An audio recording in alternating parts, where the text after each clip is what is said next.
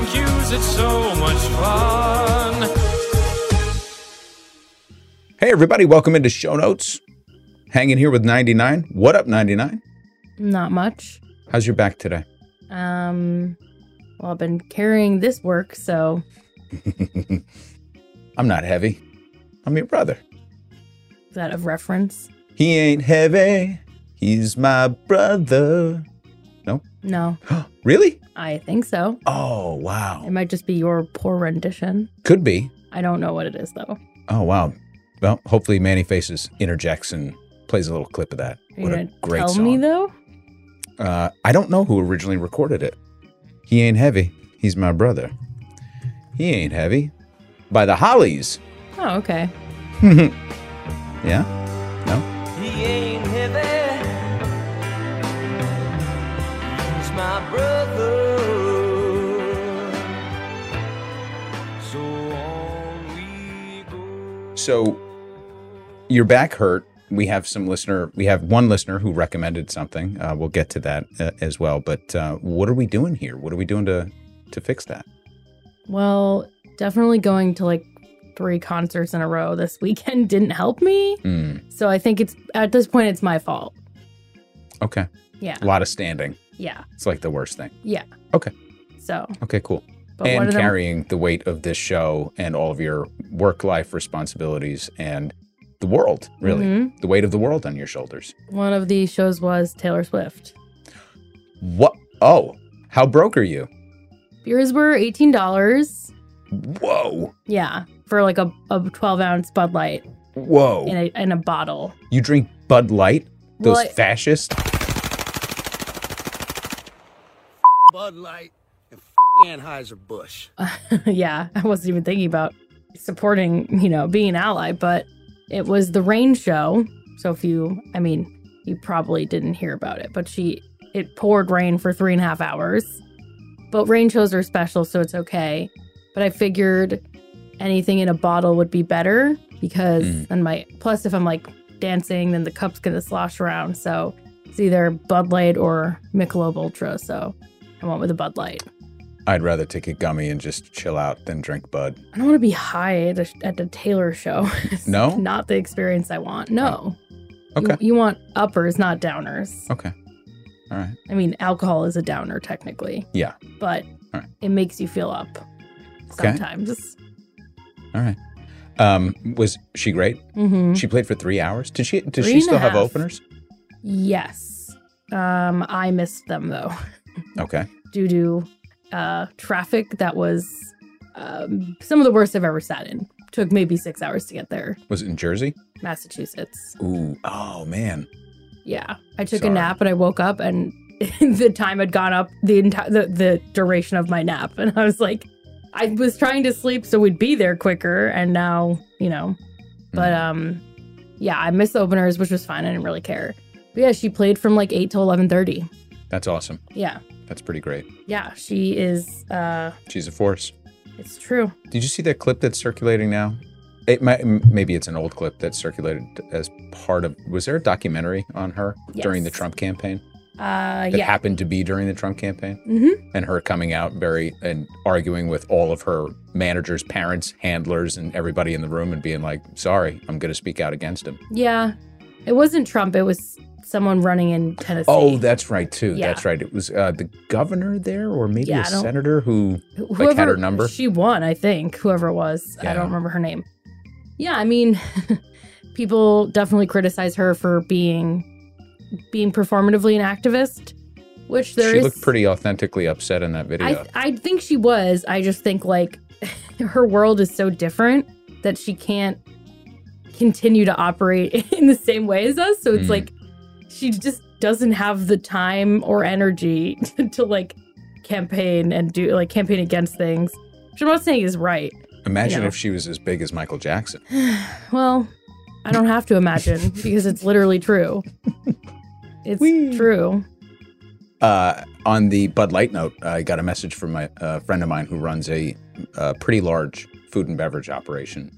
And we're not necessarily politically aligned. I would say that he falls much more into the libertarian camp, let's just say. But anyway, he he was frustrated because, you know, when you run a facility, you have certain items in stock. You know, so if somebody orders a particular package, you get the well liquor, you get this type of beer, you get this type of wine, you get served the house stuff. And if it's like for a catering event, unless you're doing something a la carte. And he was frustrated because the cops in his area booked a huge event there and wrote into the contract that you can't serve any Budweiser products because they support transgenderism. Nice, right? Yeah, but they probably didn't realize that everything else they were drinking, they didn't specify no AB InBev products. So Right. it was just probably Bud and Budweiser and any derivatives of light. How douchey is that, though? So of course it is. But everything, I guarantee any domestic they were drinking is probably just also owned by them. Yeah, absolutely. So, But how intolerable is their snowflake attitude in life? It just, I mean, well done. Great job, bro. they'll never see No the Bud Light. irony. No, I guess not. It's just completely lost on them. All right. Well, we have our socialism series beginning in earnest. I don't know if it's going to drop Saturday or if it's going to drop Sunday because it's a little bit of a monster. It might give some, not technical challenges, but it might just give some challenges to the great Manny Faces. And I'm running a day behind on actually recording it. So socialism is going to kick off. So that much I can promise, and it'll be on the weekend. Just not sure if it's going to be Saturday or Sunday. So far, I have it designed in 4 parts. We'll see how that goes. It might be 4 parts plus an epilogue. We're going to talk about that at the beginning of the first show.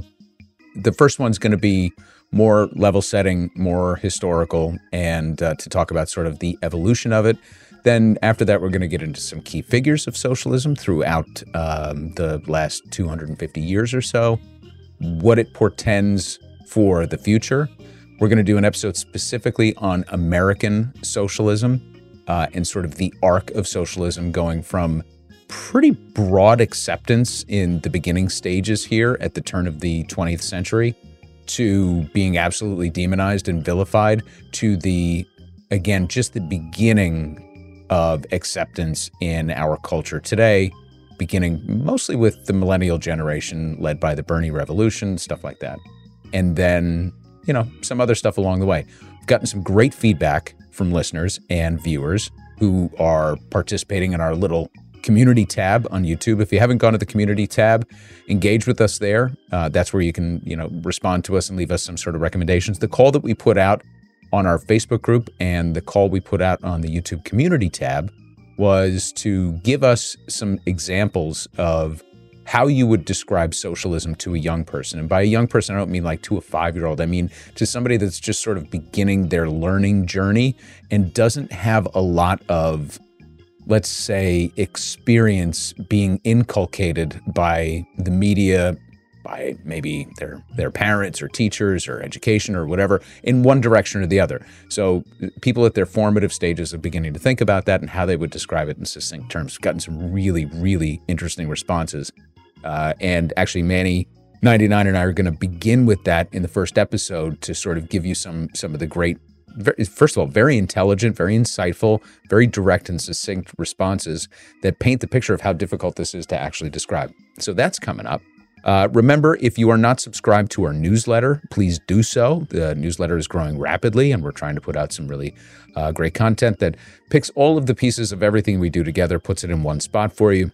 Also, that's where we offer discount codes to the coffee, to the merchandise and stuff like that periodically. So make sure you check that out. Subscribe to the newsletter. And of course, we are funded strictly by either purchases or donations or getting affiliate deals, maybe from our bookshop, but primarily from the memberships that people take out. So the only reason we can do the voodoo that we do is because you have done it so well and treated us so well by taking out memberships. Thank you to everybody who has done that, who's in the fold, who is a true unfucker, no matter where you are. Appreciate that. So with that, why don't we get into some headlines? Any notes that you need to convey to the unfuckers before we begin? Nope, all good. Okay. Per 99's suggestion after the show last time, I'm going to cut down headlines a little bit. And I'm focusing on 2 specifically. The first is about Barbara Lee.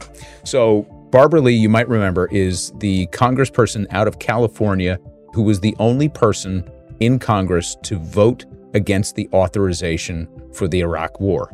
So she, not the Iraq War. She was vehemently opposed to the Iraq War. She was against the authorization for unilateral force for the executive branch, and said that it would lead to all sorts of terrible and unintended, or were they, consequences with the increasing of the surveillance state, warrantless wiretaps, encroachment on our civil liberties, too much authority given for war powers to the executive branch without congressional oversight. It was a really seminal moment because she was the only one in Congress at a moment when the entire country, I think, was reflective of the 344 votes that went for it, because we were in such a state of despair post 9/11. The courage and the strength that she displayed at that moment, I think, is not only just of historical note, but is one of the most significant examples of political courage that we've ever seen in the Republic. So she has announced her candidacy for Dianne Feinstein's Senate seat, whether that comes available because she decides to resign, in which case Gavin Newsom would have the ability to once again be a monarch maker and appoint somebody for that position. Or if she decides to, as it seems like she's going to, continue her term. I thought you were going to say die. maybe die. It's like, I don't think she's going to decide she may be dead. To die. You know, she may already be there. I don't know. It's like Chuck Schumer and Nancy Pelosi are pulling a Weekend at Bernie's with her. I don't know what's going on. But you have two big time Democrats plus Barbara Lee vying for that role that have announced their candidacy should Feinstein continue her term. She has said, obviously, she's going to vacate and finally retire, but that's not until 2024. So Barbara is running against, in theory, Katie Porter, whom I absolutely adore and think would be a wonderful, wonderful senator, and Adam Schiff, Adam Schiff is probably one of the most intelligent and well-educated members of Congress. He's a lightning rod at the same time. I don't think that's through any fault of his own. I don't love him as much as Katie Porter, and I don't love either of them as much as I do Barbara Lee. And I think the one thing that we can be sure of is that we do not need another white dude in the Senate. Remember, these are 6-year terms, and most of them are reelected when they run. So not that there's an order to things, but I mean, come on. If Katie Porter ran successfully to win the nomination, I wouldn't be upset. And Gavin Newsom had actually said, he's on record saying a while back, which he has not mentioned recently, that if he was ever in the position again to appoint a senator for California, he would appoint a black woman, or a woman of color, I should say. So now you have a woman of color who has said, I'm right here. I've announced my candidacy, and should the opportunity arise, I'd like to be that person. And now Newsom is suddenly mum on the subject because obviously my guess is the forces are aligning pretty much around Schiff. Katie Porter is much less controllable and much less of the establishment, and she is a devout progressive for sure. So I'm not sure that she would be as controllable by the establishment, so I'm guessing that Schiff would be their person. But I mean, come on.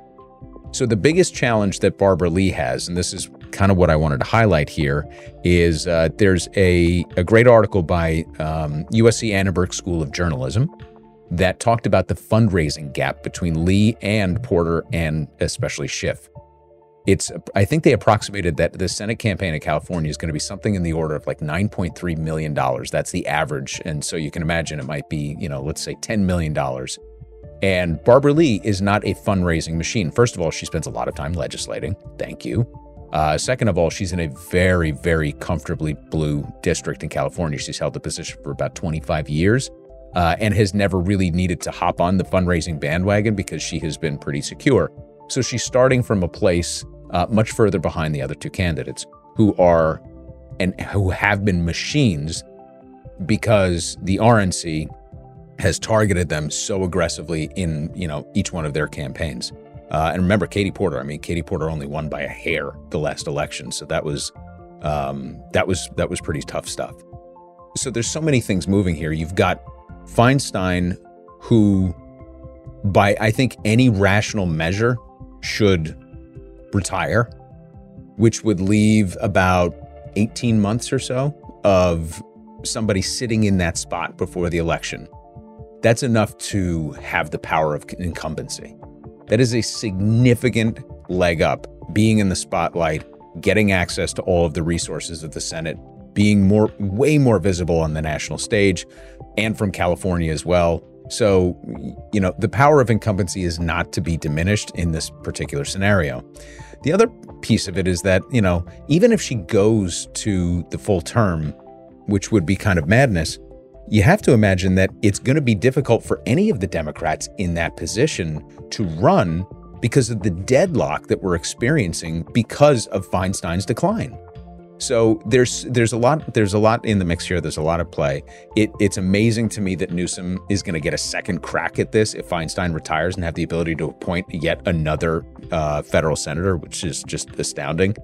And I obviously hate the idea of him rising in prominence because I think he is a disingenuous son of a bitch, and I don't like the fact that he's getting more attention on him. We did that episode a while back about him running against, I think Larry Elder was the number one contender. There was a bunch of people running against him when they had the recall vote, but Larry Elder, I think, is one of them, and now Larry Elder has announced his campaign for presidency. So, lots going on there. It's 2 articles to link to. The one is from the Annenberg School of Journalism, and the other one is actually a pretty good explainer from the LA Times that talks about how this actually can unfold and would unfold in the different circumstances that we just discussed.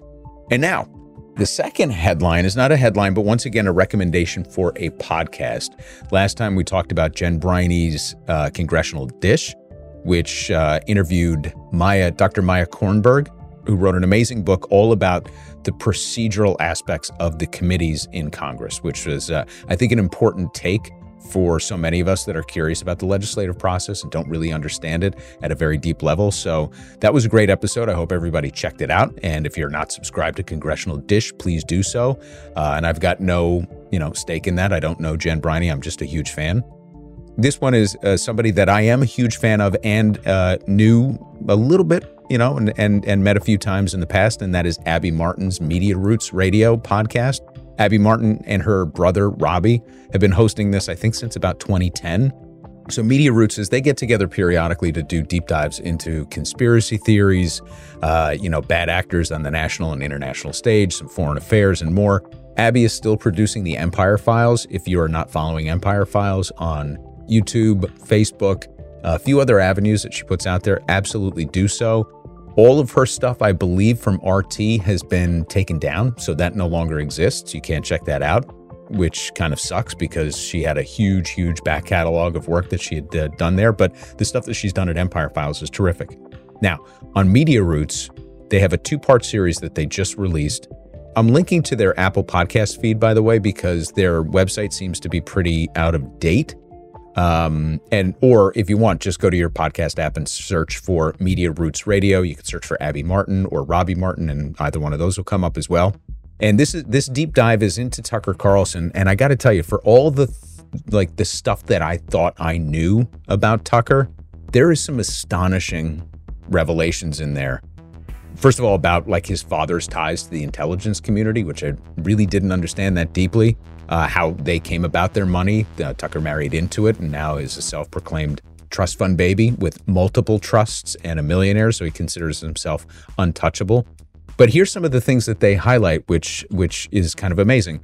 Excerpts of Tucker saying he wants to be, so not just being quoted or something he was written down, actually going into the archives and getting him with recorded statements saying things like, I want to build an empire on the skulls of dead Chinese people, and that the U.S. has the moral authority to invade any country that they want, especially Islamic ones, because if you're Islamic, I hate you, and there's nothing you can do to convince me otherwise, so we have the moral authority to basically overthrow any nation. That's Tucker Carlson. So in part 1, they go through the mean side of Tucker and his growth and evolution and how he became who he is. And in the second episode, they really go a lot deeper into a little bit more conspiratorial in terms of how he developed his worldview, but basically talk about how he really had a front row seat, and in some cases was actually in the performance of the neocons who were designing the project for a new American century. How he worked alongside them, how his father had very deep ties to them, and how he is as much responsible for promoting and maybe partially responsible for architecting what our propaganda rollout would be to justify the invasion in Iraq. The reason it's important that they're going back and doing all this now is because Tucker's out of a job, and he is now restyling himself as somebody who is a classic libertarian from a foreign policy perspective, which means he's an isolationist, which means he really doesn't want to go to war with anybody that's not at war with us. He could care less. See Russia v. Ukraine. There were also people that have criticized him for being a Russian operative in the past. I mean, there's so much deep stuff that's in there. It's kind of mind-blowing. But he's trying to, again, now self-style himself more in the Matt Taibbi, Glenn Greenwald space of being that isolationist libertarian. I've always been kind of opposed to war, and I'm opposed to the neocon types that constantly get us into these type of conflagrations. It's pretty stunning to see how he's remodeling himself in order to fit into the new independent platform man type of persona that looks like he is really a free spirit and independent thinker, but without going back and maybe apologizing for his past stances, just sort of like brushing them aside and saying, no, that never happened. I was never that person. So he is in full gaslighting mode. But I think we should also point out here, his audience already, even though Twitter views on the stuff that he's putting out does not equate to like actual watches, because you're talking about like a matter of seconds. And if people scroll past him on their feed, that counts as a view. So everybody's trying to say, oh, Tucker's already got, tens of millions of views. No, he doesn't. But he probably has millions, and he's probably going to get millions more. And whatever this nonsense he's going to do to put together this sort of like independent platform, whether it's maybe partially with Rumble, maybe it's partially with some sort of like unholy alliance with Daily Wire, maybe it's just starting his own thing, and maybe it's partnering up with Elon Musk. It's all very fuzzy, and he's kind of boxed in a little bit at this moment, I think, by the whatever legal hold Fox News might have on him. Because remember, the only thing he's not saying directly, like saying the words, is criticizing Fox News. He just won't go after Rupert Murdoch, and he's staying away from the children as well. So that's kind of a curious thing, but there's no question that he's trying to paint himself that this ultimate insider fuckboy who has supported every evil deed that the United States has ever done is trying to paint himself as some sort of ideological outsider, and now the ultimate truth teller who is inside the belly of the beast fighting against it, and now he's set free. He was the belly of the beast. So really interesting stuff. Check out Media Roots. I think you'll dig it. And of course, if you're not following Abby Martin, who has done some really explosive work on, most recently, the last couple of years, Venezuela, and for several years now, some really deep dive, great work on Palestine. Check her out. She's not everybody's cup of tea, but she is certainly one of my favorite. So, hoo-ha! With that said, why don't we get into some general emails? And I think, I'm going to kick it off because of the order of things here. So I'm going to start with Charla, who said, this might be helpful when you're preparing for a Kissinger episode. He's still contributing to the world, and the interview is intense. So Charla shared an interview with Kissinger in The Economist, which is Kissinger explains how to avoid World War III. The upshot of the article, which I read about the first half of before we came in here today, is Kissinger basically saying that we have 10 years to kind of defuse the bomb that is the U.S.-China relationship that is going very, very south, with both sides accusing the other of trying to destroy, their very existence and their economies and anyway. So it's interesting because I don't entirely, so it's an interview, so that's fine. So this is Kissinger's words. I don't entirely trust The Economist from their perspective, just like I don't wholeheartedly trust. I like The Economist podcast because they go for straightforward reporting, and they tackle issues, and they're very tight, they're very condensed, and they're usually just very academic in their approach. Anytime you get into the opinion pages, you start to see some sort of like genuine like philosophical bent of The Economist. I feel the same way I do when I read foreign policy. You just have to take it all kind of with a grain of salt. In this case, this is just Kissinger being Kissinger and talking about his experience. Who would know better about creating war and generating the conditions for war and continual war than Henry Kissinger? So in that sense, I guess his ideas are valid. But one thing to go back and remember is that Kissinger, along with David Rockefeller and some other crucial members of the Trilateral Commission, made fortunes opening up trade relations with China. So, this is kind of like a moral relativist argument about like, well, can you get good information from a really bad person and have it be okay? I suppose so. It drives me, sort of to the brink when you think about the fact that we're still interviewing him as an expert, because if you do, actually Behind the Bastards did a great like 2 or 3 part series on Kissinger. And it's, first of all, it's lights out funny, but it's also like horrifying to find out who he was and how few qualifications he had to actually be in the positions of power and influence that he was in. We talk about right place, right time, and just sort of the right mix of political acumen to be able to work his way into these type of situations. But man, what a terrible, terrible, terrible human being. Awful. And then his works kind of bore that out. He did terrible things to the world. So I would ignore it, Charla, but I do agree that it's helpful to include this in the fact that he's in an episode on Kissinger, and the fact that he's still contributing and people are still listening, which is just kind of astounding. It's another fucking guy that just won't die. Wow. Anyway, let's move on to Nathan S., who has just a very brief retort to your retort to his supposition. Yeah, so Nathan said, apologies for my letter 2 weeks ago. I think I did not provide the right context. By no means am I justifying the behavior of Epstein or Weinstein.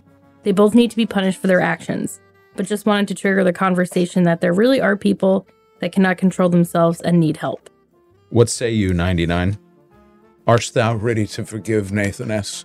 once again? Yeah, I just, we don't need to bring them up in conversations of people who actually need help for their addictions, because typically the people who need help for their addictions don't commit a lot of crimes. Maybe like a petty one here or there, but, just we don't need to talk about them in the same vein. Fair.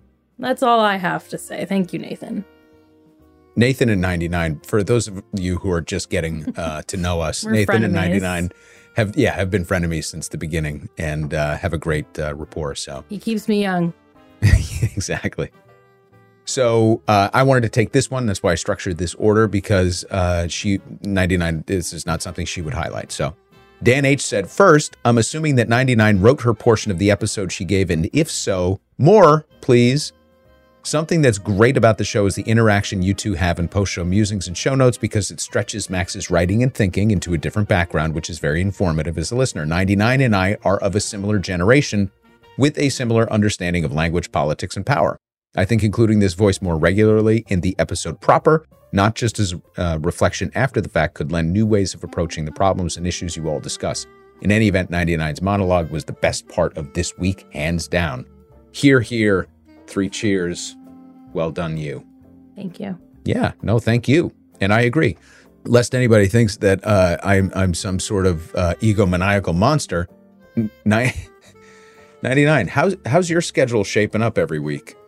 I mean, I'm not saying that it's like something I have infinite time for, but it's hard when you're like, hey, we're recording in 13 minutes. Do you want to write something? And I'm like, could have asked me 2 days ago. Yes. So it's hard because I wrote that without knowing what you said. Like, we both referenced the RFK and like Nazi thing and Frank rather, I'm just conflating the two. But we both referenced that. I would have, pulled something different if I'd known that was in your piece as well. So yeah, I mean, that's why a lot of the times in post-show musings or in show notes, I have to like defend my stance because I'm just hearing things for the first time and you've written them and had time to sit with them. So yeah, it's nice to be able to be ahead of the curve and give my 2 cents on it with time for thought, but it's not really the way we work right now. Yeah. And, I push deadlines to the most absurd limits here. Oftentimes when I'm writing, unfortunately, my golden hours are between like 10 and 2 o'clock in the morning. That does not lend itself to a lot of collaboration. And, I tend to write in a very solitary environment. And I'm also pushing right up against the deadlines and formulating things as they come. It takes me a long time to get these episodes together. The flip side of that is, as we've talked about before, one of the reasons memberships are so important to us is because it helps us defray some of the cost and, because we have day jobs. 99 is, if you can imagine how instrumental she is here to the podcast, that's how instrumental she is to our daily life and operation. So we sort of have to like separate our brains here, and we do this thing. And then during the day, we're, fighting crime in a whole different industry. So, it doesn't leave a lot of time to just say, especially when I'm coming up with things and stretching them to the last minute to go to 99 and do that. But when it warrants it, I love doing it, and I love when you weigh in on it, and I think it does add a lot of texture to the show. I said it in the last show notes that the show, the podcast, I think became the podcast when 99's voice and Manny's voice really started to become more integrated with it. And I feel like it really took off when we introduced show notes as a separate topic and really started to expound on post-show musings. So at any rate, Dan H., I'm always appreciative when people recognize it and point it out, and I think that was an exceptional part of the show. He goes on to say, second, on the topic of a professional political class, I'm curious if another way to say what you mean is to build the political apparatus of progressivism in the U.S. When you say political class, are you just referring to the big thinkers and policymakers who can understand and tackle big problems, or are you also asking for people who understand campaigning, fundraising, organizing, etc.? For me, the latter elements are more important place to start, because unless you win elections, the big picture thinking doesn't matter much. Yes, on all of it. So truly what I am talking about, Dan, is talking about, as you define it here, a political apparatus of progressivism. I think that is an outstanding way to frame that. And I am talking more about the people who are the engines of politics. There are enough, I think, there are a handful of really good big thinkers out there, if we just tap into them more, that can help guide our journey towards, what at least I'm referring to as a more general systems theory, and how we can operate the world in balance going forward and still keep people fed and keep, our economic systems going. Jeffrey Sachs comes to mind. Thomas Piketty comes to mind. People like that we can tap into. So I think we do have the big thinkers. If anything, we have to connect the political apparatus on the ground that you're talking about to the ideas of those big thinkers. Because, as much as I love Bernie, and I do love me some Bernie, I don't want to say that Bernie strikes a single note, but Bernie strikes, Bernie's working within like one octave. And there are people who are thinking bigger, more expansively outside of that, as they should, and he has to continue to drive his lanes. The reason he's as effective as he is because he firmly drives the same lanes, bringing everything back to corporatism, to oligarchy, to millionaires and billionaires, and talking about inequality. So I think there's enough momentum behind the inequality idea, which is why we've been allowed to talk about socialism, why we've been allowed to talk about democratic socialism, why we've had more nuanced conversations about policy that affects all people, as opposed to just the billionaire class. But there are bigger thinkers that are doing stuff outside of that framework that I think need to be heard. The only way that they're going to be heard and then put into action is if we build this apparatus of progressivism. And I love the way you frame that. So thank you, Dan H., for that comment. Now we're on to Instagram. We had April I in Florida. Sorry that you're in Florida, but April commented, finally ordered a coffee sampler yesterday. Will become a member when I can. Keep up the awesome work. I didn't see where I could leave a note when ordering and wanted to send love and some hope to all the unfuckers. Oh. Thank you, April. Thank you. Where could she leave notes other than that? Well, I guess this is good, right? Yeah. Commenting on any of our social posts or joining the group.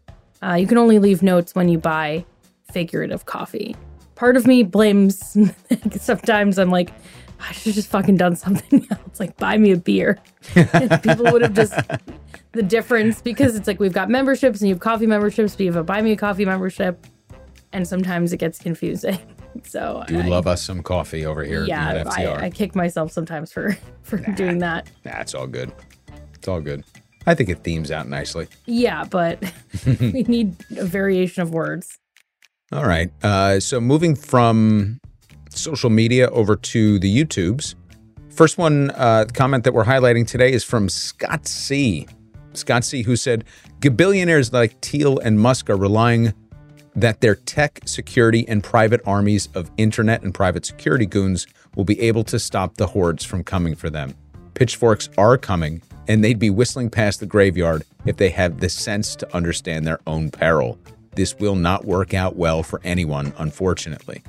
So Scott, at least prognosticating that at some point, class warfare will erupt. Aren't we already there? No, we're not. I think it feels that way to a lot of people at the bottom. Erupt with pitchforks. They certainly feel eating the rich? that there's a war on the poor and the middle class, for sure. But yeah, coming back and eating the rich. Sorry for talking mid-yawn. Oh, eating the rich? That there's a war. That's okay. At some point. Wasn't it you, Scott? I know, I'm sorry. It's all good. But at some point you might imagine that, pitchforks might be coming. Kill the beast. That's what they sing when they try to kill the beast with pitchforks. I'm sorry. I can't really talk about Disney. They're too woke. Yeah. Did you hear they're changing the lyrics in the new Little Mermaid? No. This is conjecture. I mean, I heard it from my cousin, and I did not fact check her. They're apparently the line in Kiss the Girl where they say, she wants you to, you don't have to ask her. Apparently. That's in there? Yeah, it sounds worse isolated. Goodness. But when Sebastian's singing it, it's like, you don't need to ask her. Like, it's like cute. And it's like, you don't say a word. You gotta kiss the girl. You're really going to trust a crab Shala. for that type of advice? Yeah, it's Daveed Diggs now. Ooh, really? Mm-hmm. Wait, what iteration is this? There's a new Little Mermaid coming out. Where you been? Another movie? The live action.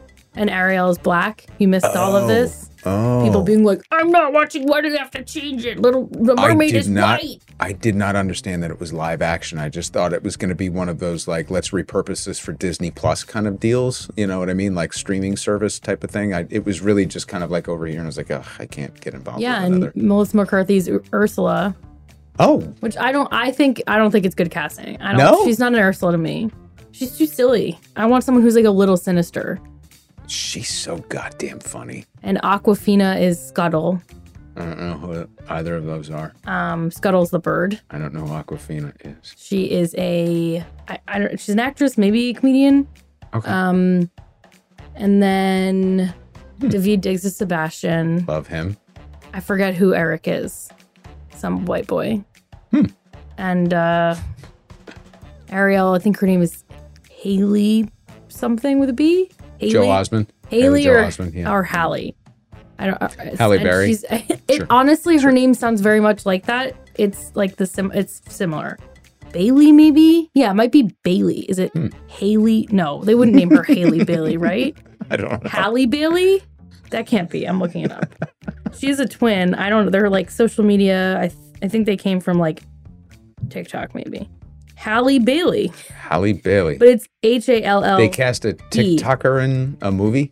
Sorry, she's a musical duo with her sister, Chloe and Halle. They begin to post covers to YouTube, so they've been YouTubers pre-TikTok. Yeah. Oh, she's 23. I thought she would be younger. But yeah, so she is Ariel and the whites.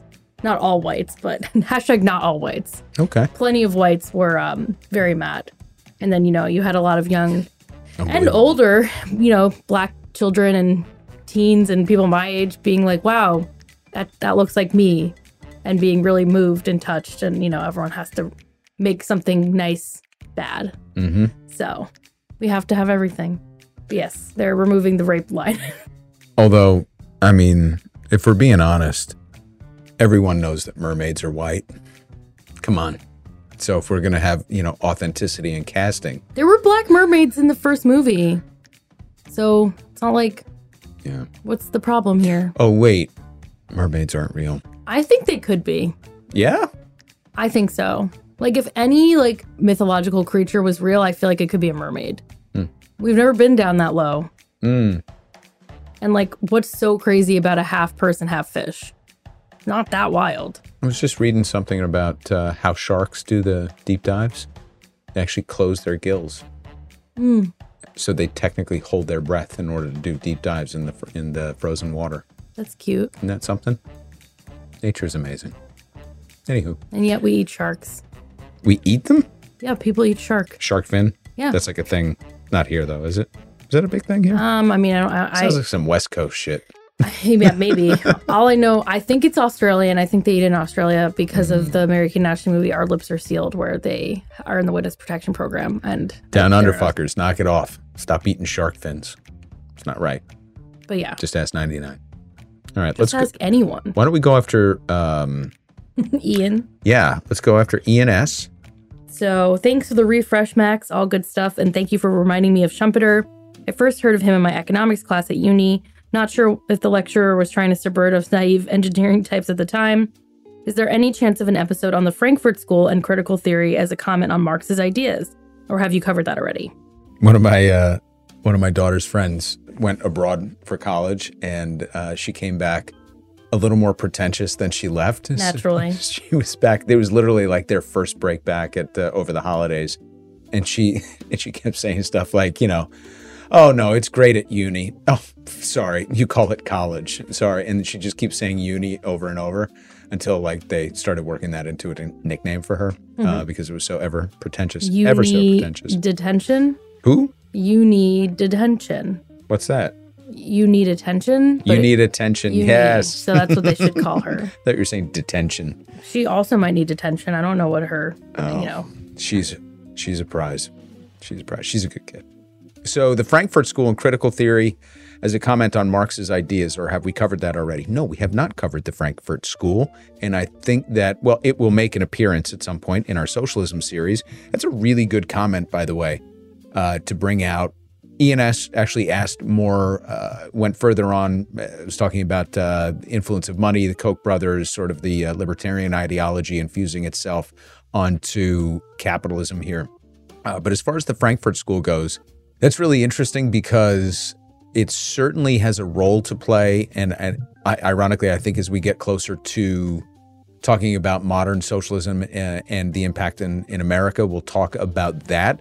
I'm not necessarily as schooled on the Frankfurt School's critique of the fundamentals of Marxism or Marxian theory, but I guess more vaguely familiar with how the Frankfurt School helped advance the ideas of socialism in the early 20th century. So I will dig into it more. I think it's a very worthwhile suggestion, and it could wind up being its own episode or a significant chunk of the series that we have coming up. So thank you for bringing that to our attention. And now this one's great. This one's great because it does serve as a reminder of our very ethnocentric views of the world. And I don't agree with this statement, by the way, or this comment necessarily, but you can't deny people's experiences. And so here we go. I also am going to massacre the pronunciation of this. I believe it's Premzil. If you are listening and I massacred that, if you don't mind sending maybe a phonetic pronunciation or maybe a voice memo, that would be great. Premzil, as I will call you, said, when listening to this rather honest attempt to understand and explain socialism, I see why the move of Western societies into socialism is inevitable. All of the previous struggle, Marx theories, falsification, Marx-Leninism, total disaster, toppled by the Maoist super disaster, doesn't matter. It was just stupid Russian, but now we are smarter. Now we got it right. This time it's going to work. It's all in vain because the naive, undereducated Westerners simply wants it. It's sad. But you know what? Those wanting socialism truly do deserve it after all. What I can see in the overall discourse is a mindless respect to big state. Everybody wants it. Nobody wants to pay for it. And quite rarely somebody sees its consequences. So I'm going to continue on. But essentially this, it sounds like somebody leveling criticism against anybody that wants socialism and using the standard tropes of, Marxist and Leninism In Maoism, those experiences were abrogations of the fundamental thought, and trust us, we can get it right, and Westerners will have a superior ability to implement the true fundamentals of socialism and Marxist theory. And he's basically saying, you're right, you're so much smarter, go ahead and try it. So he continues, because this is the part where experience matters. It actually does not matter whether it's formally labeled as socialism or fascism. What matters is that you as a person are forced to obey, and there is a state apparatus to force you to do so. Big state cannot do otherwise. Regardless of its ideology, it's a built-in feature. Fortunately, it cannot also stop growing, which at some point destroys the machine. Just it takes very long time, decades at best. It took 20 years of my life to witness decay and destruction of once industrial and thriving Czechoslovakia in the 70s and 80s, but then I enjoyed 30 plus more years of freedom. Lucky me. Apparently, I'm going to retire and die once again in a socialist-induced poverty, but these beautiful 30 years, nobody can take from me. So basically, tongue-in-cheek saying, obviously, Premysl is native of Czechoslovakia, but either the Czech Republic or Slovakia, I don't know which one. But talking about Czechoslovakia was interesting in that it actually had a thriving period that he's referencing. And that thriving period came at the tail end of the Soviet experience. So it's a little bit of an outlier in that regard. And they happened to do very, very well due to industrialization and the opening of market economies. And then, of course, the wall came down and it went into sort of a protracted period. And then there were conflicts there and everything, all hell kind of broke loose. And now, trying to put it together as two separate places. So I think sometimes we don't actually take into consideration the experiences of people that formerly come from places that were considered to be other than the capitalist democratic principles and ideologies that we hold so dear here. That's my own tongue-in-cheek analysis of that. But, it's like discounting the Cuban experience because you're fans of socialism and what Castro was trying to implement for his 60 some odd years in power. It was also a ruthless regime. It's looking at the Maoist experience and saying, well, there's certain parts of central planning and organization and bringing peasantry out of the countryside. That was a more successful experiment, the urbanization, the growth of the economy, and all of that under the Maoist. And then this, I guess, the subsequent theories after that. But that how Mao went about it maybe better, even though it was ruthless, than the Bolshevik Revolution and what Lenin and ultimately Stalin did in Russia, because at least Mao had a more planned approach over several decades to bring them out of the feudal society into some sort of agrarian revolution through to a socialist empire, and just with little pieces of capitalism. I would argue actually they did it the other way and maybe went from socialism into capitalism, but whatever. Either way, what Premysl is talking about here is the centrality of the state apparatus in controlling not only the means of production, but the outputs as well. I think the difference here is that the experiments that we look at, whether it's in Cuba, I'm going to discount Venezuela because that's a different situation. But if we look at Cuba, if we look at China under the Maoist regime, and if we look at the Russian experience, and then gradually the Soviet experience, some of the Southeast Asian experiences that occurred as we went through the pinnacle of the Cold War, what you saw was that the state simply supplanted the ruling class and was responsible not only for the means of production, but the output as well, the gains, all of the structures, cultural, societal, educational, communication structures. Those were the parts that were anathema to the idea to the Marxist ideology that was supposed to have been implemented first in Western Europe and parts of Eastern Europe, but ultimately took root in the Soviet experiment. So I can understand why, if you're coming from a country like Cuba, or if you're coming from the former Soviet Union, and you hear Americans, and especially young Americans who you think are naive and not schooled in this and don't have any life experience, talking about, oh, we want to bring socialism to this country, how that really seems like a terrible idea to you. So part of this is defending the idea that we've never experienced true socialism. And what we're talking about is a very different thing here. democratic socialism or social democracy in America, and we're going to talk about the distinction. Somebody actually points out how David Pakman recently spoke on Lex Friedman's podcast about the distinction between the two. But as we talk about socialist policies with respect to health, transportation, nationalizing certain parts of our economy in order to save the planet, but also to provide services to people, to take care of the, quote, general welfare of the population, is coming out of a capitalist framework and coming out of a market economy. So there's so many different sides to this debate, which is why we're going to do this series on socialism. But the point to me, Premzel, is that I'm not discounting your experience living under totalitarian regimes, living under the specter of communism and socialism as you know, I'm not defending those practices at all. But we have to look at this clinically and say, well, what's next? What systems design will be next that will incorporate the existing structures that we have in the economy, in our societies, and improve upon them for the benefit of humanity? Socialism might not be the right word.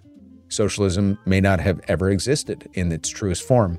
And there are people within the socialist movement that disagree vehemently about what the next stages would be, and ultimately even what the outcome should be. So I hear you. I'm not discounting your experience, just as I wouldn't talk to, I have a very good friend of mine who is from Cuba, but they were expelled. His father was expelled from Cuba, and that's why he was here, born on American soil, but they could never go back. Vehemently anti-Castro, vehemently anti-Cuba, won't set foot in the country until all the last vestiges of the Castro family are finally gone, and it is a free and open society. I get that. I mean, and if you don't get that, then you're not thinking, critically. You can go, as I did, go there and look at some of the benefits of the type of policies that they had in place, of the extraordinary literacy, about the extraordinary cultural heritage that they have, and even look at some of the health outcomes and some of the, the medical procedures that they developed there, their humanitarian efforts, and be like, pretty great society.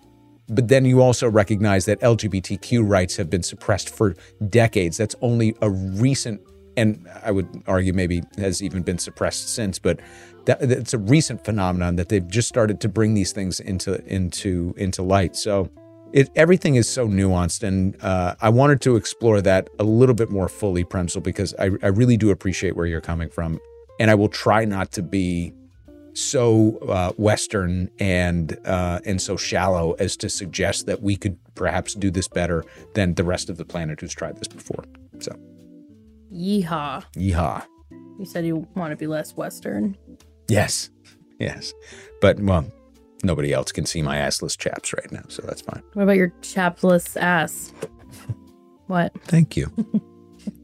You're welcome. Yeah. Okay, well, Mo Doyle said 99 as a person with multiple back issues. A car hit and threw me. Good Lord. Really burying the lead there. Use ice, also lidocaine patches. Have you tried those patches? Yeah, I had 2 giant icy hots on my back. Oh, is that what icy hot is, lidocaine? I don't know, actually. My roommate said I have lidocaine patches, and then she gave me those. So I just assumed they were the same active ingredient, but I don't know. Did they give you some temporary relief? They did, yeah. Now I'm just suffering. It's like almost better, but not.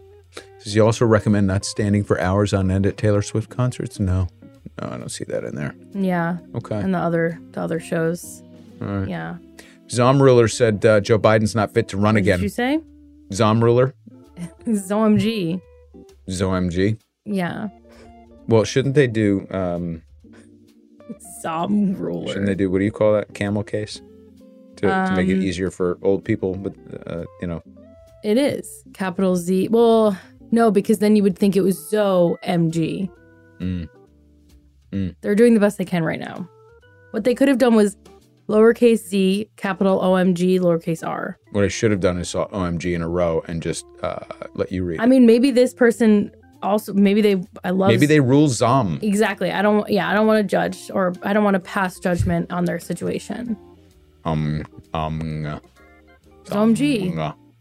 ZoMG ruler said Joe Biden's not fit to run again. We have to send a message to the DNC that you have to pick a better candidate.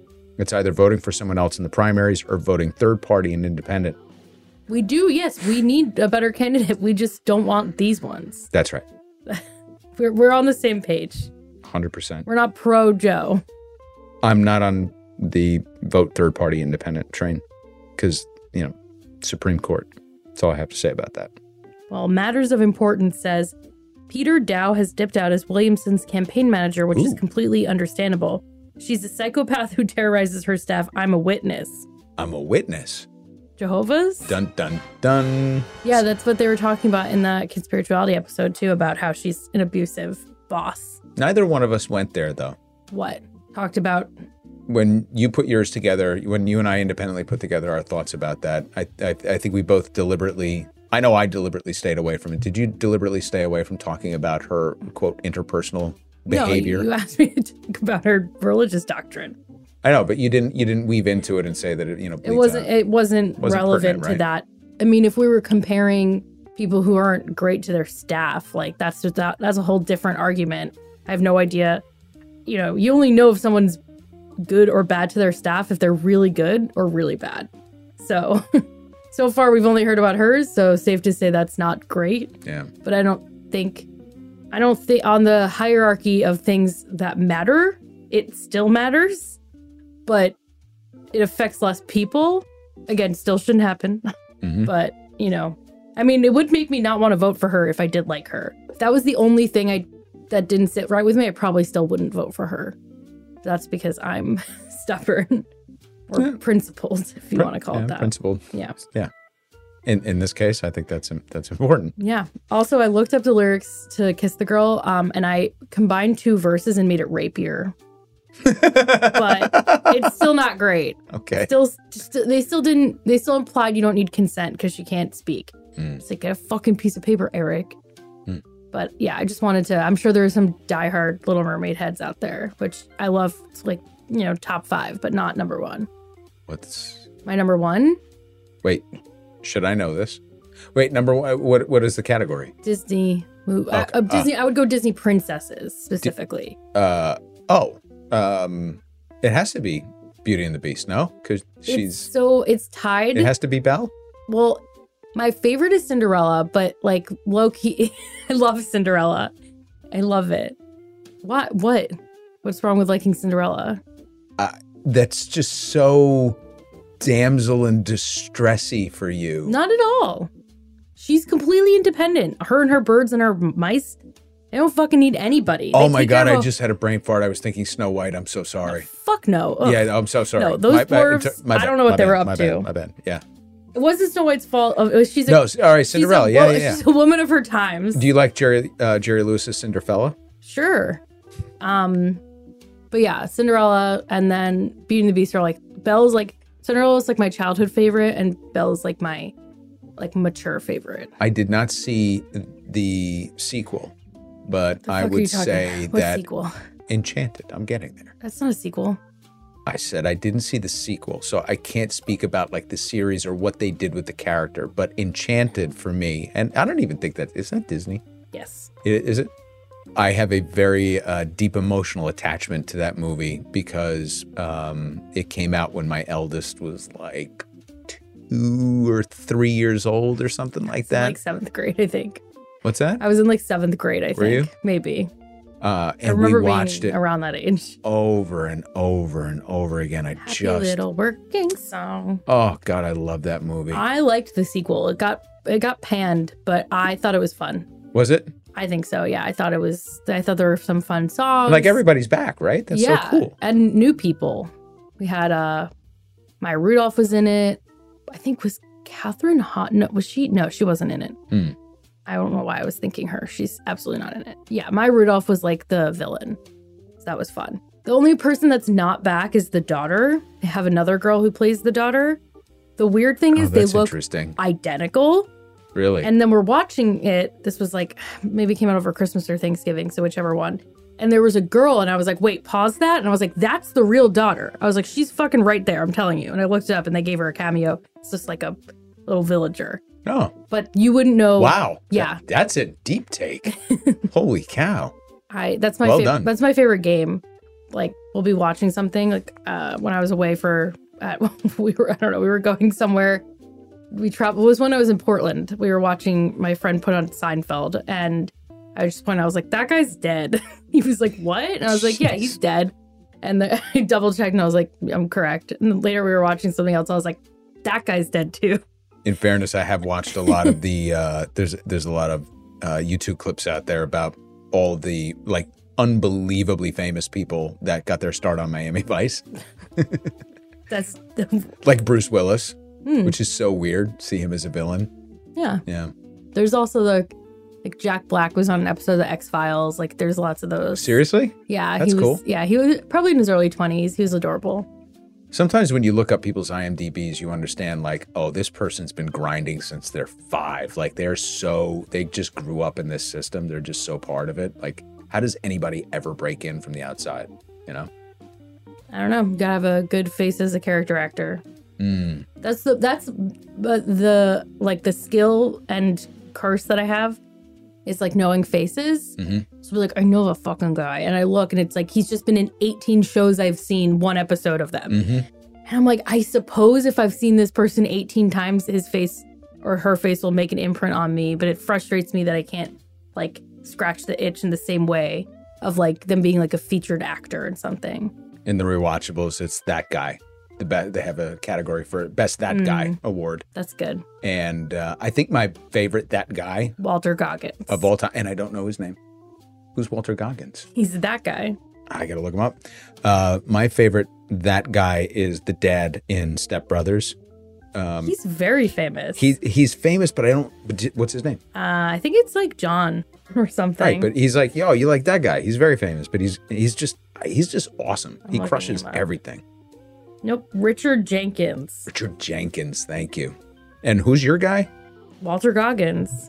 Goggins. Oh, he's from Justified. What's that? TV show with stupid Tim Oliphant, who I love. Oh, you on a first name basis with him? Timothy Oliphant? You called him Tim. Wait, why isn't he coming up? Is his name not Walter? Walton. Walton. Yeah, you really like this guy? No. Oh, you just it was spot just him one and I everything. picked up. No, honestly, I don't even know if I've fucking seen anything with him. He's just real scary, and he has one of those faces. Yes. Let's see. Best character actors of all time. Who do we got here? J.K. Simmons. Fuck you. He's amazing. I mean, before he got like all, he kind of had a renaissance. So he was kind of that guy for a long time. Yeah. He's the until Eminem. Whiplash. Yeah. And then all the State Farm commercials, right?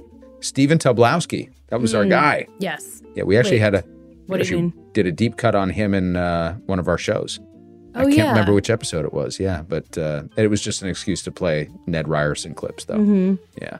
Steve Buscemi is a character actor. Who put this together? James Cromwell. That's a good one. I think maybe they're just picking people with unique faces. John Cazale is a character actor. Fuck this list. Guy starred in 3 movies and they were all Best Picture. Boom.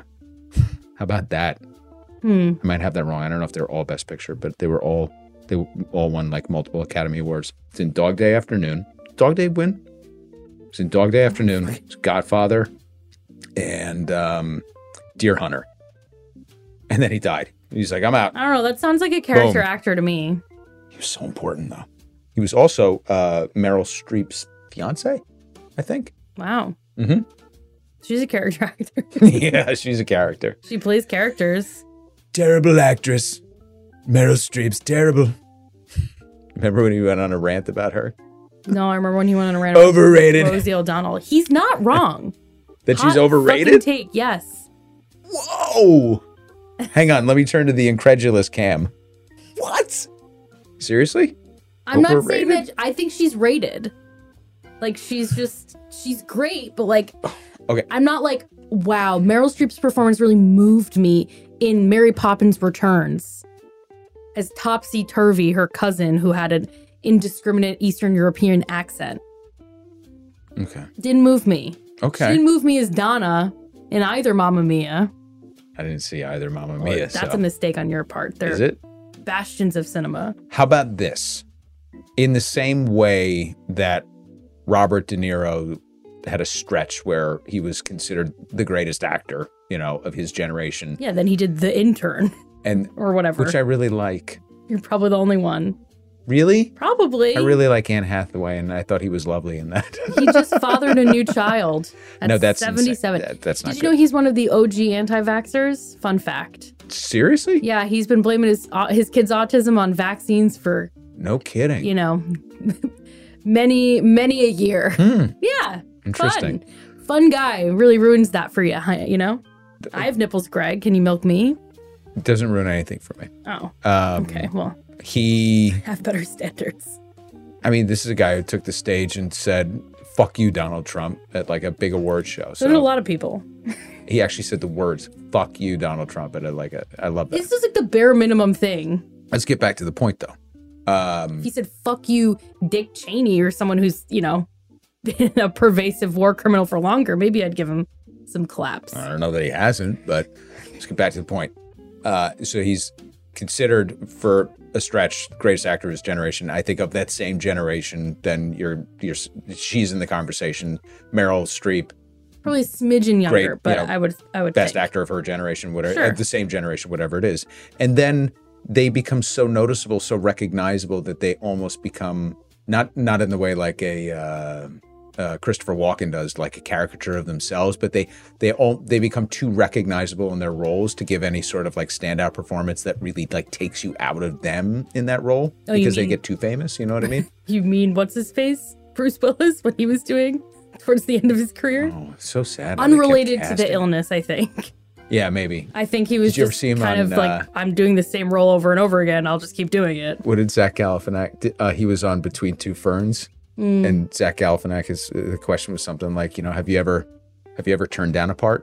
So, I don't know. Anyway. I like the one with Jennifer Lawrence when Oh my he God, says so you're good. off-putting, and she says you should be off-putting. They're classics. She's don't ruin her for me. If you have any stuff on her, I love her too. I don't think so. Other than working with David O. Russell, but that was before I think he molested his niece. Oh God, what did he do? He do like Silver Linings Playbook? Was he like? Yeah, Was that that him? American Hustle. Oh, it's a good movie. It's a really good movie. Wow, what a shit gibbon. Did he go to jail? No, he just was like, No. yeah, if you look on his Wikipedia, let me look. Is he still working? Yeah, don't you remember? I was mad because he directed that movie that stupid Taylor was in. I'm not calling her stupid because she was in it. Right. Oh, this same guy. Okay, Yeah, wait. got it. I'm just double checking that I'm not now. No, okay, it is him. I was like, am I conflating him with someone else? Uh-oh. Okay, well, this guy has abused his actors and his crew. Who am I thinking of? Wasn't it called, what was he? Was it the guy that did? No, I'm pretty sure it's him. Let's see. No, yeah, Amsterdam. It is him. Oh, Maybe it's in his personal life section. It is. Amsterdam, very bad. Yeah. His niece filed a police report alleging that he assaulted her. Ugh. And he confirmed the incident happened, but told the police that his niece was, quote, acting very provocative toward him. Oh, well, it's her fault then. Yeah. She's probably wearing something revealing. Yeah. So, and now he's still working and has a whole Wikipedia subsection of abusive actors and crew. So I don't know how much Jennifer Lawrence knew about that, but Okay. that's the only thing I can think of, All right. you know, but I have no beef with her. Oh, I adore her. There you go. I'm glad. Okay. Darren Papa is our last one, I think. Doran. Doran, before we get into donations. So Doran Papa said, good brief summary of Marx, but he did not believe in a gradual evolution of capitalism into socialism. He was talking about class struggle as being necessary because the bourgeoisie will not concede their social place in the system of production without a fight. I think I did characterize it as gradual when ascribing that to Marx in the video. I think the infographic did that. And you're right, he was not talking about a gradual, he was talking about a revolution. So my apologies for I that. need to interrupt with breaking news that Yes. Tina Turner died. No. Yeah. Oh. Sad. Oh. Shit. Why do people keep dying? And Henry Kissinger's still alive. Man. Should I check? Maybe That's a crime. him and Tina went together. That's a crime. Okay, someone did her first picture, did her dirty. Oh, come on. He could have picked a better photo of her. Seriously. Oh, Yeah. Tina. 83 years fun. Oh. She was Swiss. Tina Turner's Swiss? She's a naturalized Swiss. Huh. She died in Switzerland. Oh, she's okay. So, The Swiss don't let a lot of people in. I mean, are you going to not let Tina Turner in? I mean, she's been through enough. They kick a lot of people out. Well, they let Tina Turner in. Well, that's awesome. I wonder where they'll have her funeral if she wanted to be buried there. Rest in peace, Tina Turner. Sorry, continue That's about okay. Marx. So Doran Papa continues with saying, then the turn into calling communism utopian and calling a vague greed as the reason why people can't actually construct communism is silly. It's well known in anthropology that the primitive prehistoric societies lived in a form of primitive communism where only personal belongings would be considered as being owned by someone and living spaces, farming and hunting grounds were communally owned and worked. Okay, well, not to get too, John Stuart Mill on you, but we're talking about an evolution from these type of primitive feudal societies into a society where the foundations in every country were based on market principles. So the one thing that you can't extract from the modern era is the market principles and the foundations, which is why everybody's been trying to figure out how best to organize society around a market. In a feudal society where there was no marketplace, no global marketplace, where there wasn't this reliance upon other parts of the supply chain and the labor chain and all these kind of things, yes, you could build these type of primitive communist type societies. But any attempt to do that in the modern era, it doesn't matter if you're looking at the Israeli kibbutz, which I think is just held out as sort of like look, we can do this here, but isn't really an example of how an entire society, an entire culture could thrive communally and also live and exist within a market system. All communes go bad. Yeah, I mean, and every example that we've had, certainly in the United States, that's the case. We had some out west in the very early stages, and I think in the 1920s. You could look at the Paris Commune. I mean, the Paris Commune lasted, I think, 7 weeks or something like that. So every example that we have under a market structure has failed specifically because of corporate greed, societal greed, any sort of iteration of that, whether it's greed for power, lust for power, greed for resources, or just to not allow people to live in that form because it is basically showing that there's another way to exist, and that's a threat to power. So people in those circumstances, it all turns into the Stanford prison experiment. Right. I'm not even joking. Yeah. People there's something about having that freedom and no rules that we just naturally fall into a hierarchy, and people end up suffering because we're going to figure out a caste system whether we like it or not. Yeah, and I mean, so I guess in the innate bad.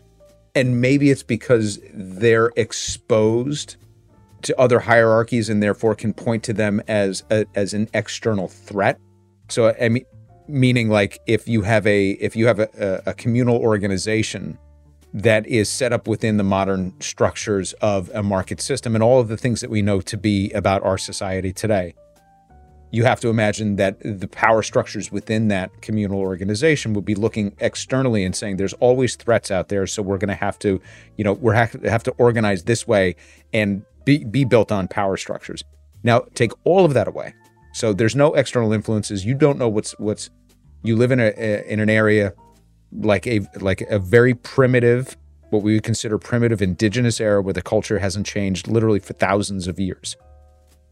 There are successful communal societies, but they do not. The only difference is they don't exist in a market system. They don't exist where they have external influences that they can either see and be influenced by, and they do not need those external influences to trade with in a market structure where they're reliant upon them and that there could be a power dynamic with those external forces. So look at Native Americans, the indigenous tribes of North America. They all subsisted and existed for thousands of years, living in a sort of a communal environment where there were hierarchies very different from what we experience today. So, for example, it wasn't as patriarchal necessarily because there were plenty of societies and cultures here where the women went out and did the hunting. And the only difference was who was in charge of child rearing at the beginning, the stages of a life. But, you have typical cultural power dynamics that were entirely shifted in different cultures all around the world, as archaeologists and anthropologists have figured out. Yeah, we've been too corrupted at this point. Yeah, so it's like what you're influenced by what you see and what you know, or if you are somehow tethered to that system whereby there is a power system in place. So like, could the kibbutzes in Israel still exist in the form that they do today if they weren't somehow subservient to the greater Israel, the state of Israel. I don't know. I mean, people would just yell "Free Palestine" at them all day. Yeah, exactly. But, also, I would argue that maybe that's, closer to Bedouin society or Roma society in that part of the world that also was not allowed to exist, because it was a threat to somebody's structure, to my land, to my property, to my idea of what a market is. That's my property. You can't be there. So I don't really agree with this critique all that much. Even if we had a successful communal society from if we could pick up and go tomorrow and do this successfully, eventually someone would come along and call us savages and just kill us and take our land and our belongings and our ideas. So you're just sensitive to it because you wanted to be part of Waco. I know you really believe that David Koresh was the second coming. No? Is that not you? No. Maybe I'm thinking of 101. No, she's more peaceful than me. If anything, I'm leading the cult. We all know it. I'm in. I'm not. I don't need to. Can I be in? I probably not, because if you're being asking so desperately. You fucking believe this? I start a show and I say, "Will you do this with me?" She starts a cult. And she's like, "You're out." Where was the question? You're out. Unbelievable. I didn't say you're out. I just have to think about it. Mm-hmm. So you said you thought about it. You're like, probably not. Well, you think, can I come? Do I want that person coming along with me for the ride? I don't know. Just wow. In all honesty, I probably wouldn't want me either because I don't have many useful skills. You've got that really long iron stick. I do. Fourth generation. Could be useful. Fourth generation to have that iron stick. Yeah. Thing's amazing. Last comment from Doran is also putting Rosa Luxemburg and Keynes in the same ladder and evoking them as being somehow on the same ideological side is deceptive. The context that I was putting them together, I think, Walter Lippmann, John Dewey, Rosa Luxemburg, John Maynard Keynes, people that really heavily influenced thinking at a particular junction, especially in America, as we were kind of grappling with what a just society might look like, was to say that they were all going different places, but they all were striving for the same thing, which is to take this market-based capitalist apparatus that was for all intents and purposes, failing miserably, along with other economies, but as part of the global failure and systems at that in between the two great wars, and they were looking at it and saying, how can we take what we have and do better? So I wasn't equating them in terms of their influence or saying that they were even aligned on the ideological spectrum. I know Rosa Luxemburg and John Maynard Keynes are hardwired differently. My point is that these were the great minds and thinkers at the time that were striving to figure out something new out of the ashes of what they thought was kind of the end of capitalism. So anyway, let's go over to donations. The first is 99's Best Bud, Nathan Surst. Buying 3 coffees, 3 for the essays I sent you, regardless of whether you read them or not. And I'm appreciative of the references you continue to provide me for my writing. Thanks for all you do. And added 1 more coffee for Maria from Puerto Rico. Her loyalty to the podcast is inspiring. And not to be outdone, Maria from Puerto Rico also pays it forward. Bought 4 coffees, 1 for Trakushin. Good that you came back. I empathize. Although I listened to every episode, I was behind in the last 3. Caught up on an 8-hour flight to here, and then later said, Max, I agree 300%. Did I say that? In my head, it was 300,000, but that just says 300. Yeah.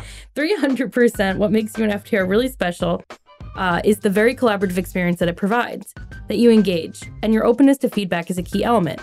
I'll repeat myself. I love the fact that you, royal you, is that a thing? I mean the 3 of you, plus the quote hired gun. I love the fact that you truly interact with this audience in a mindful, thoughtful, and self-reflective way. You learn and self-correct when needed, and you promote learning, which is what I love about teaching. Hey to Bobby McD, who's a dedicated and inspiring educator.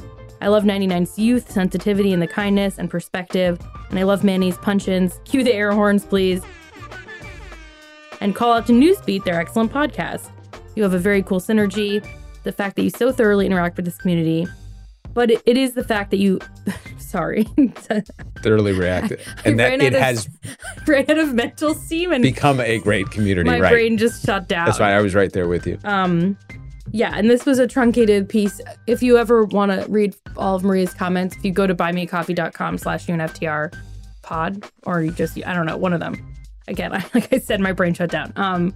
You can see all Maria's comments. She leaves really thoughtful ones. I wish I could read them all, but what I think is really about 7 cool seconds of good reading time there. is we went from Nathan in the U.S. Yeah. who touched on Maria from Puerto Rico, who sent a coffee up to Tricushion in Canada and still had time to call out the great Bobby McD in Ireland. That's a global community. Tricushin's right like the person, if you're at Starbucks, and they're like, everyone is buying the pay it forward. And she's like, no, thank you. But also, don't do that. You're not responsible. The person behind you could have gotten like $80 worth of coffee, and you're just trying to get a simple drip. I love that Trick is back into the fold. I know. We also had, awesome. I saw on Instagram, Star Lottie liked one of our Lottie! posts, and I was like, Holy damn, cow. the gang's coming back together. Lara E emailed in What? from the early days. Yeah, we had two Laras at one time. We did. People might have strayed a little bit, got on with their lives, but they didn't forget us and we didn't forget them. That's super cool. If you're an OG out there, right back in. Just touch base. Holler at us. Yeah. Okay. You don't have to even give us money to do it. No. It would help. Just kidding. Am I? At SaboCat1829 is now a member. Speaking of members, just discovered the podcast. I've already learned so much. An unfucking believable amount that I had to join. And I'm going to read this right. Sure. I'm sure. To paraphrase Buffalo Bill, would you unfuck me? I done fuck me. I done fuck me hard. I So haven't creepy. seen that movie. My little one watched it without me, and she's like, not that scary. I'm sure. What? It's more psychologically scary, right? Yeah. Like, I think I've seen the whole movie by osmosis. Yeah. I know all the things. Yeah. The thing with the thing and the thing. Thing with And the butterflies. thing and the thing. Okay. So. Robert Quigley, by the way, bought 5 coffees. Kay's now a member. Someone else is a member. And David E.G. is now a member. Unfucking believable show. Thanks. Gotta hear more. Well, you can do just that, David E.G. David Egg. Straight. Well, Do you think people like that I take what they write their real names in and I make it something fucking weird? So now he's David Egg. yeah, I think they're fine with it. That was David put his full name, but I was like, I'm not going to dox you, so you're David Egg. At least you Or don't you're Bobby McD. completely Or you're mispronounce Camel. Or Simba. everything. Every ironic handle. Yeah. And screw it up like I do. So I wouldn't call it ironic. I would just call it clever, shorthand. too advanced for your old brain. That's totally fair. Yeah. That's totally fair. I'm very linear. Anyway. Sometimes. Okay, I think we're good. We good? Think so. Coolio. All right, everybody. Become a member. Sign up for the newsletter. Do all the things. We love you. Catch you next time. Peace out. Bye.